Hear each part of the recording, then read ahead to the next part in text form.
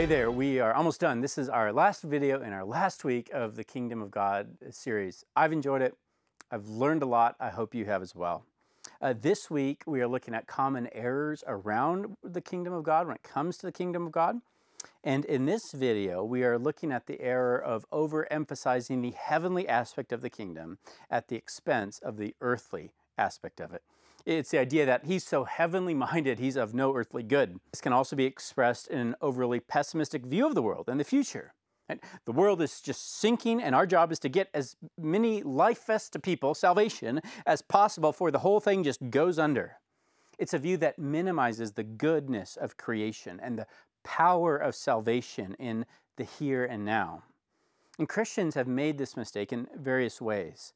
It can manifest when Christians take kind of a commune mentality, right? Christians cluster themselves off from the rest of the world, and the world is just going to hell in a handbasket, so we're just trying to survive out here away from everybody else till Jesus gets back.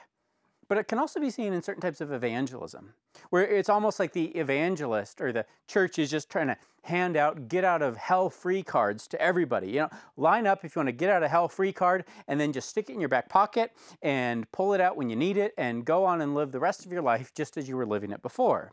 It doesn't see salvation as a whole life transformation that starts now. I want us to look at two things that show us the importance of the kingdom of God in the here and now, so that we don't put such an emphasis on just the future kingdom. Oh, I can't wait till I get to heaven and get out of this horrible world, that we minimize or forget the present kingdom that is among us.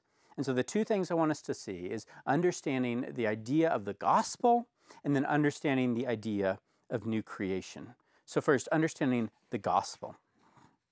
First, we see that the kingdom of God has implications for the here and now, in that the news of Jesus' resurrection was called the gospel, or literally translated from the Greek, good news, euangelion.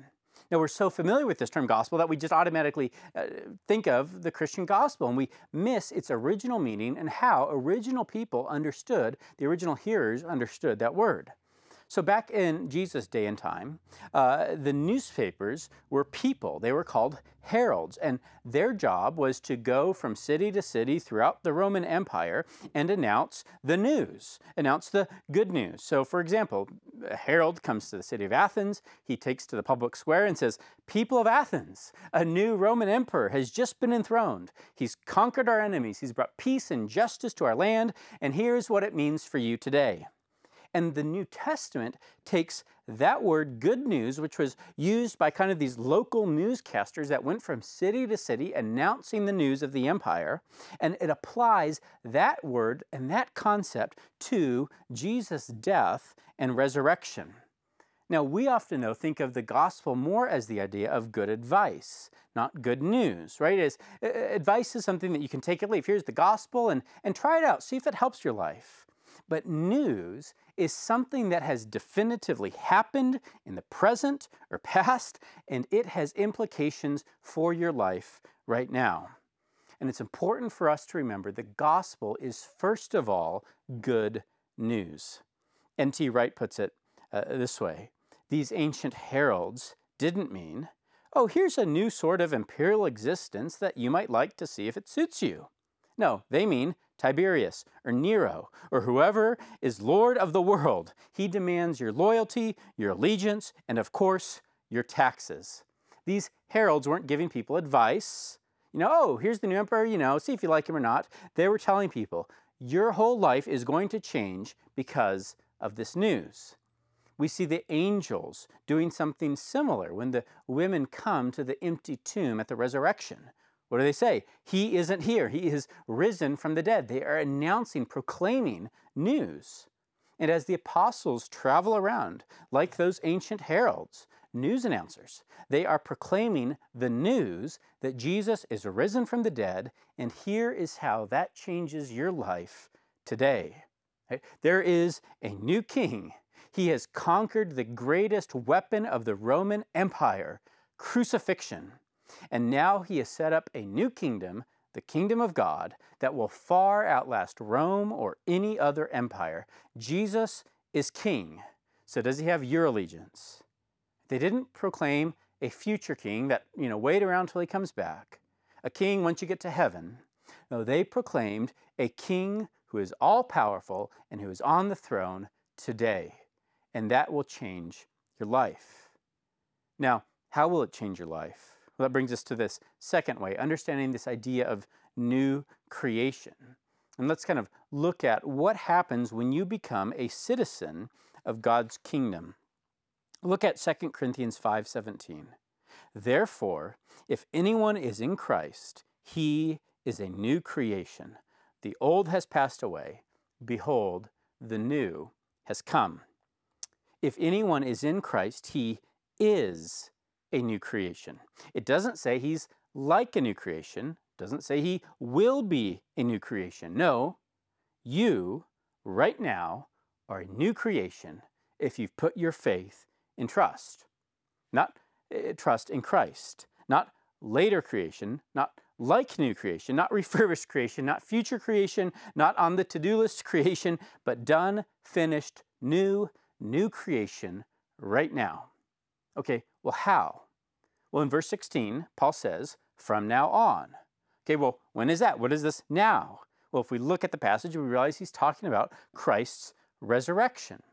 The resurrection is the first act of new creation in our world. The basic movement of the Christian life is that, well, we're born into this world, we live in this world, we die, go into the ground and are buried, and then one day we will be resurrected with a new body and live in the new heavens and new earth. And while we have to wait till Jesus returns and that grand resurrection for our bodies to become new creations, spiritually, we have the spark of new creation inside us right now. Think of it this way. Jesus modeled our life, right? So he was born into this sinful world. He lived, he suffered under sin, the sin of the world, and then he died, and he was buried, and then he was resurrected. See, the kind of steps of Jesus' life match perfectly over our life, but with one big difference.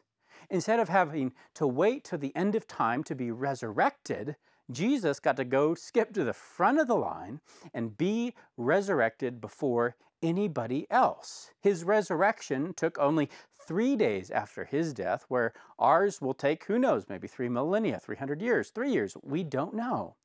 This is why Paul calls Christ the first fruits of resurrection. That you see, Christ is already living in his new creation body. That the type of resurrection that Christ had is the type of resurrection that you will have. And remember, to be a Christian means you are united with Christ. You are united with him in his death, where he put your sin to the grave, but you are also united with him in his resurrection. And that means the resurrection life of Christ is operating in you through the Holy Spirit. And then one day, that resurrection life will work its way into affecting your body in the grand resurrection at the end of time, where then finally you'll be living with a new creation body and soul. And what that means, though, for you in the here and now is there is a spark of heaven in you right now. Because what makes heaven heaven? It is the presence of God. And God is in you if you're a Christian. You're a new creation. And while we all still deeply struggle with sin and temptation and failure, we cannot forget God is in us. Resurrection life is ours. And if that is true, that must change how you live in the here and now. Well, that brings us to the end of our study, and I hope it's helped you remember what is our hope for a better future. Everyone has a kingdom vision. What is the good life? How do we get there? Right? And right now in our nation, we see both kind of ends of our political spectrum promoting kingdom visions that in the end are not aligned with Christ's kingdom vision. And yet it'll be so tempting for us to get pulled into one or two of those areas so we don't feel alone, where we feel like we have other people like us. And yet we must hold on to God's kingdom vision, because that alone is the kingdom vision that is able to deal with the root problems in our world and actually offer a solution for them.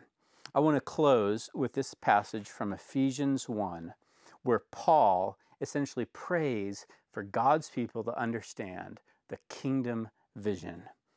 He writes, "I also pray that you will understand the incredible greatness of God's power for us who believe Him. This is the same mighty power that raised Christ from the dead and seated Him in the place of honor at God's right hand in the heavenly realms.